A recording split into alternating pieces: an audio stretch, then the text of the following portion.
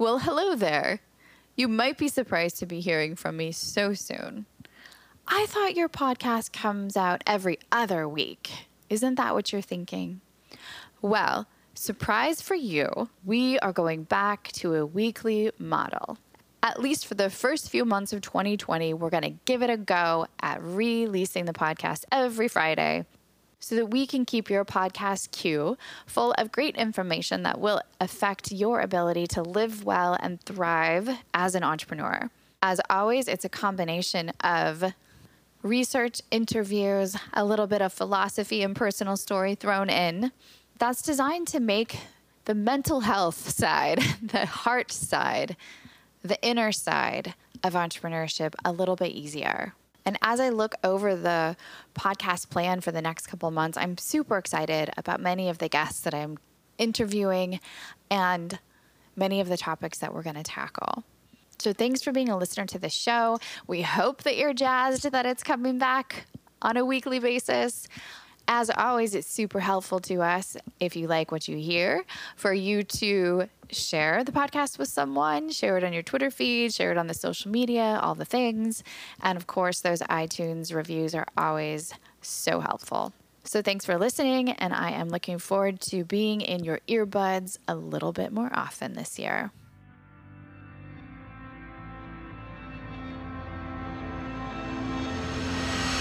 Welcome to the Zen Founder Podcast. This is a place where we have conversations about mental health and entrepreneurship. We have a pretty broad conceptualization of what mental health means. Sometimes depression, anxiety, sometimes relationships or physical health. The goal here is to bring some calm into the crazy roller coaster of ups and downs that is life for many entrepreneurs. I'm your host. I'm Dr. Sherry Walling. I'm a clinical psychologist and an entrepreneur, married to an entrepreneur, live in the world of entrepreneurs, and I'm so pleased that you have joined us for this conversation. I don't know if you've spent a lot of time in an inpatient psychiatric unit. I haven't spent a lot of time, but some time in the context of training as a psychologist, and also visiting people who I have known who have needed to be hospitalized at some point or another. But psychiatric inpatient units, the way that they exist in the United States now is that they are really, generally speaking, kind of a holding place for people who are either so psychiatrically unwell or so kind of medically and psychiatrically complex that there's not really another safe place for them. They're not a place of a lot of treatment. Usually people are just there for a matter of hours or days. They are stabilized enough to where they no longer feel actively suicidal, and then they're kind of released out into some other care. So they are not easy places to be. I remember when I was doing some training at a VA hospital that had an inpatient unit, even to walk onto the unit, I had to remove my phone, my keys, basically anything from my person. And then we had these special badge lanyards that would quickly release if someone pulled on them. So to be blunt, you couldn't be strangled with your own badge lanyard. And this was sort of the approach to a psychiatric inpatient unit that I was trained with. Basically the implicit message is it's dangerous. Dangerous for you, the mental health professional, and dangerous for the people who are in the unit, lest you set your badge down, leave the unit, and someone commit an act of aggression with your left behind lanyard. So these are intense places, and they are generally spots where people don't want to be spending a lot of time. Like I said, not because there aren't well-meaning staff, but because generally they are confronted with highly complicated problems and very short amounts of time. They tend not to be places where people feel very successful in their pursuit of mental health. And that is one reason why I was really surprised to come across this journal article in Global Advances in Health and Medicine that talked about a surprisingly successful intervention that was administered in an inpatient psychiatric unit in a hospital and produced almost immediate benefit, almost immediate results.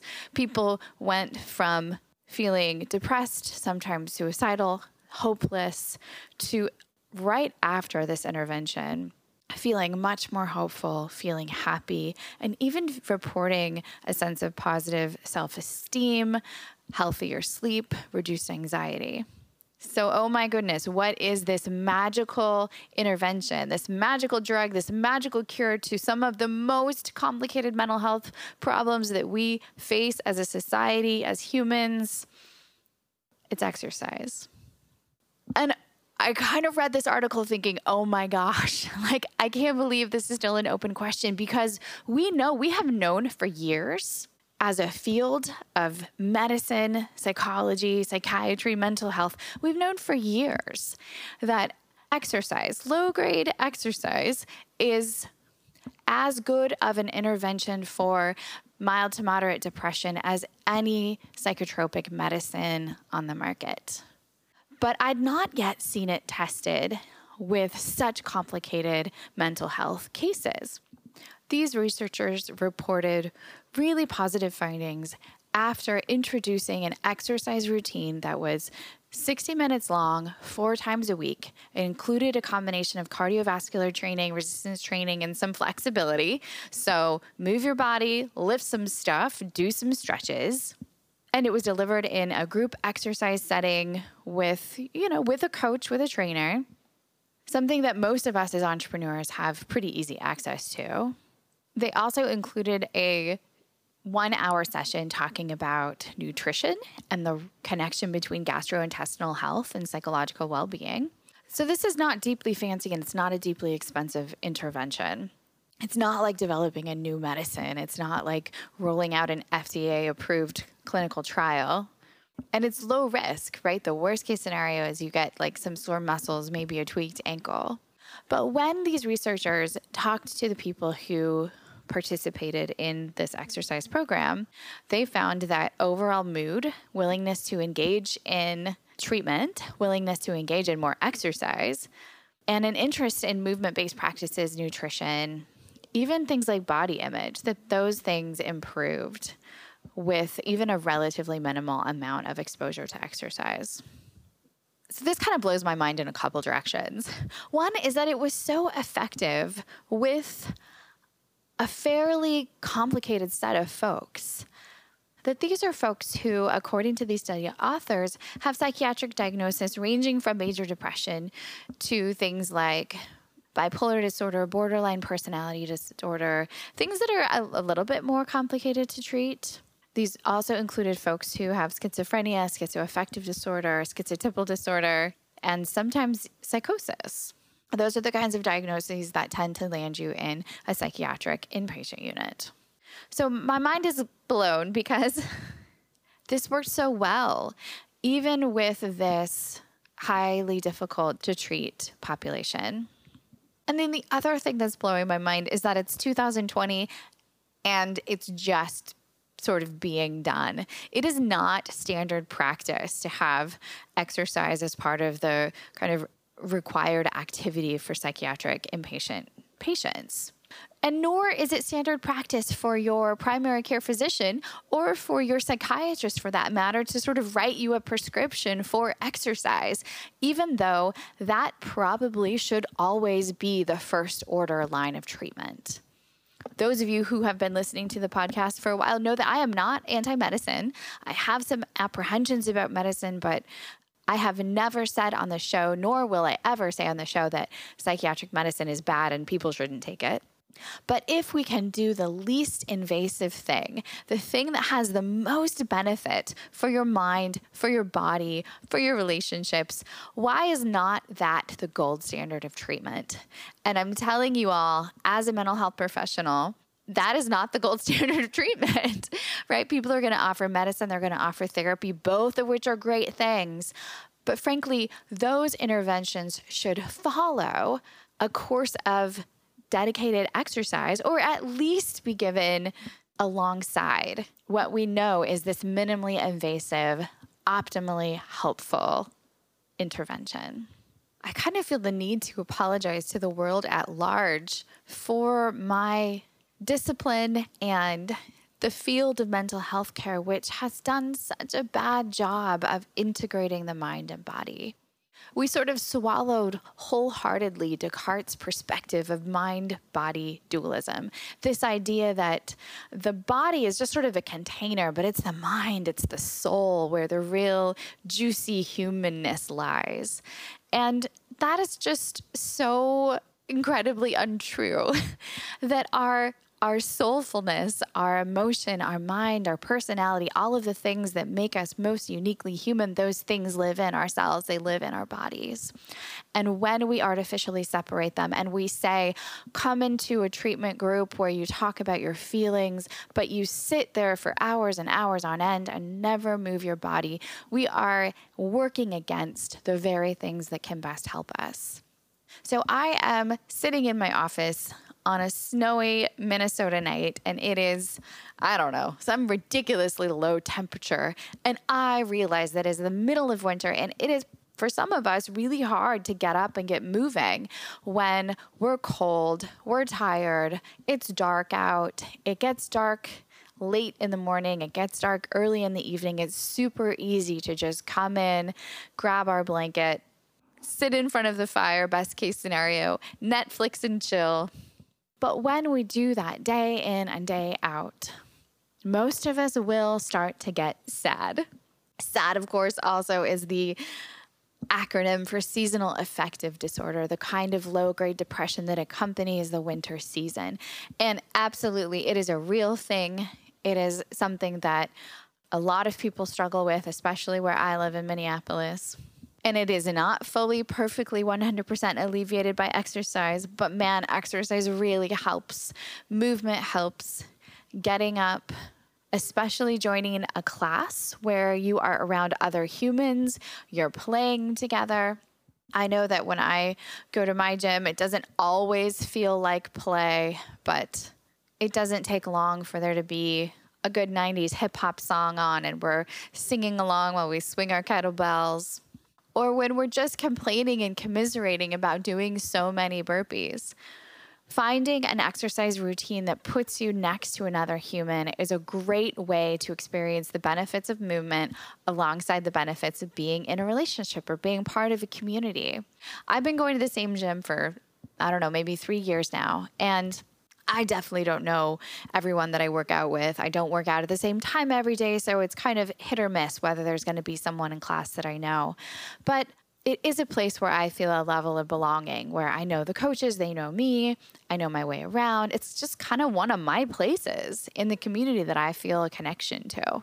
So if you don't have that spot, if you don't have that place where you're like, oh, this is my jam, then I highly recommend that it's time to find your spot. It doesn't have to be a certain kind of gym. It doesn't have to be a certain kind of exercise, but it's the routine, it's the community, it's the combination of elevating your heart rate, moving something strong or heavy, so strength training, and some stretching that is going to make a huge difference, not only in how you feel physically, of course, how your body looks, but such a huge difference in your mental health that it is now being used to treat some of the most complicated cases of mental illness that are part of our modern diagnostic criteria. One of the reasons that I have spent quite a lot of time in a psychiatric inpatient unit, at least more recently, is that my brother Dave was in a psychiatric unit for several months about a year ago. And I saw firsthand what it did to him to be stuck in a room all day where he was sort of expected to sit, to read, to shuffle around from one place to another. There was very little natural light and very little movement. And this is a man who spent much of his adult life in the mountains, much of his adult life on skis, on a bike, on a snowboard, hiking in the backcountry. And so the very thing that tried to keep him safe, this treatment center that was trying to keep him safe, trying to keep him alive, trying to keep him healthy, had embedded in it a framing of the problem that was so terrible for him. Because beyond a shadow of a doubt that movement would have helped save him. And in the wake of his loss, it's movement that is helping to heal and save me. It's the way that I'm working out my grief is both aerial training and performance, and then the strength training and cardio training that go along with my workout routine. So do not sit there for 1 second and tell me that you don't have time to exercise. I know you are a busy entrepreneur. I know maybe you're a parent, you've got other things going on, but this is one of the things that is so absolutely essential to keeping you well and whole, especially in the winter, especially when you're busy, especially when business is good or bad or in the middle. So please don't shortchange it because it works. It absolutely works. Thanks for listening. We'll be back in 2 weeks with a new episode of the podcast. In the meantime, feel free to check out zenfounder.com for lots of resources about the kinds of conversations that we have on the podcast. You can get information about working with me, about maybe joining a Zen tribe. It's sort of like a mental health boot camp for entrepreneurs. We also have lots of content on our blog, links to resources in our courses and books for sale. So check us out there, and we hope to provide anything and everything that you might need to make the entrepreneurial life a little bit easier.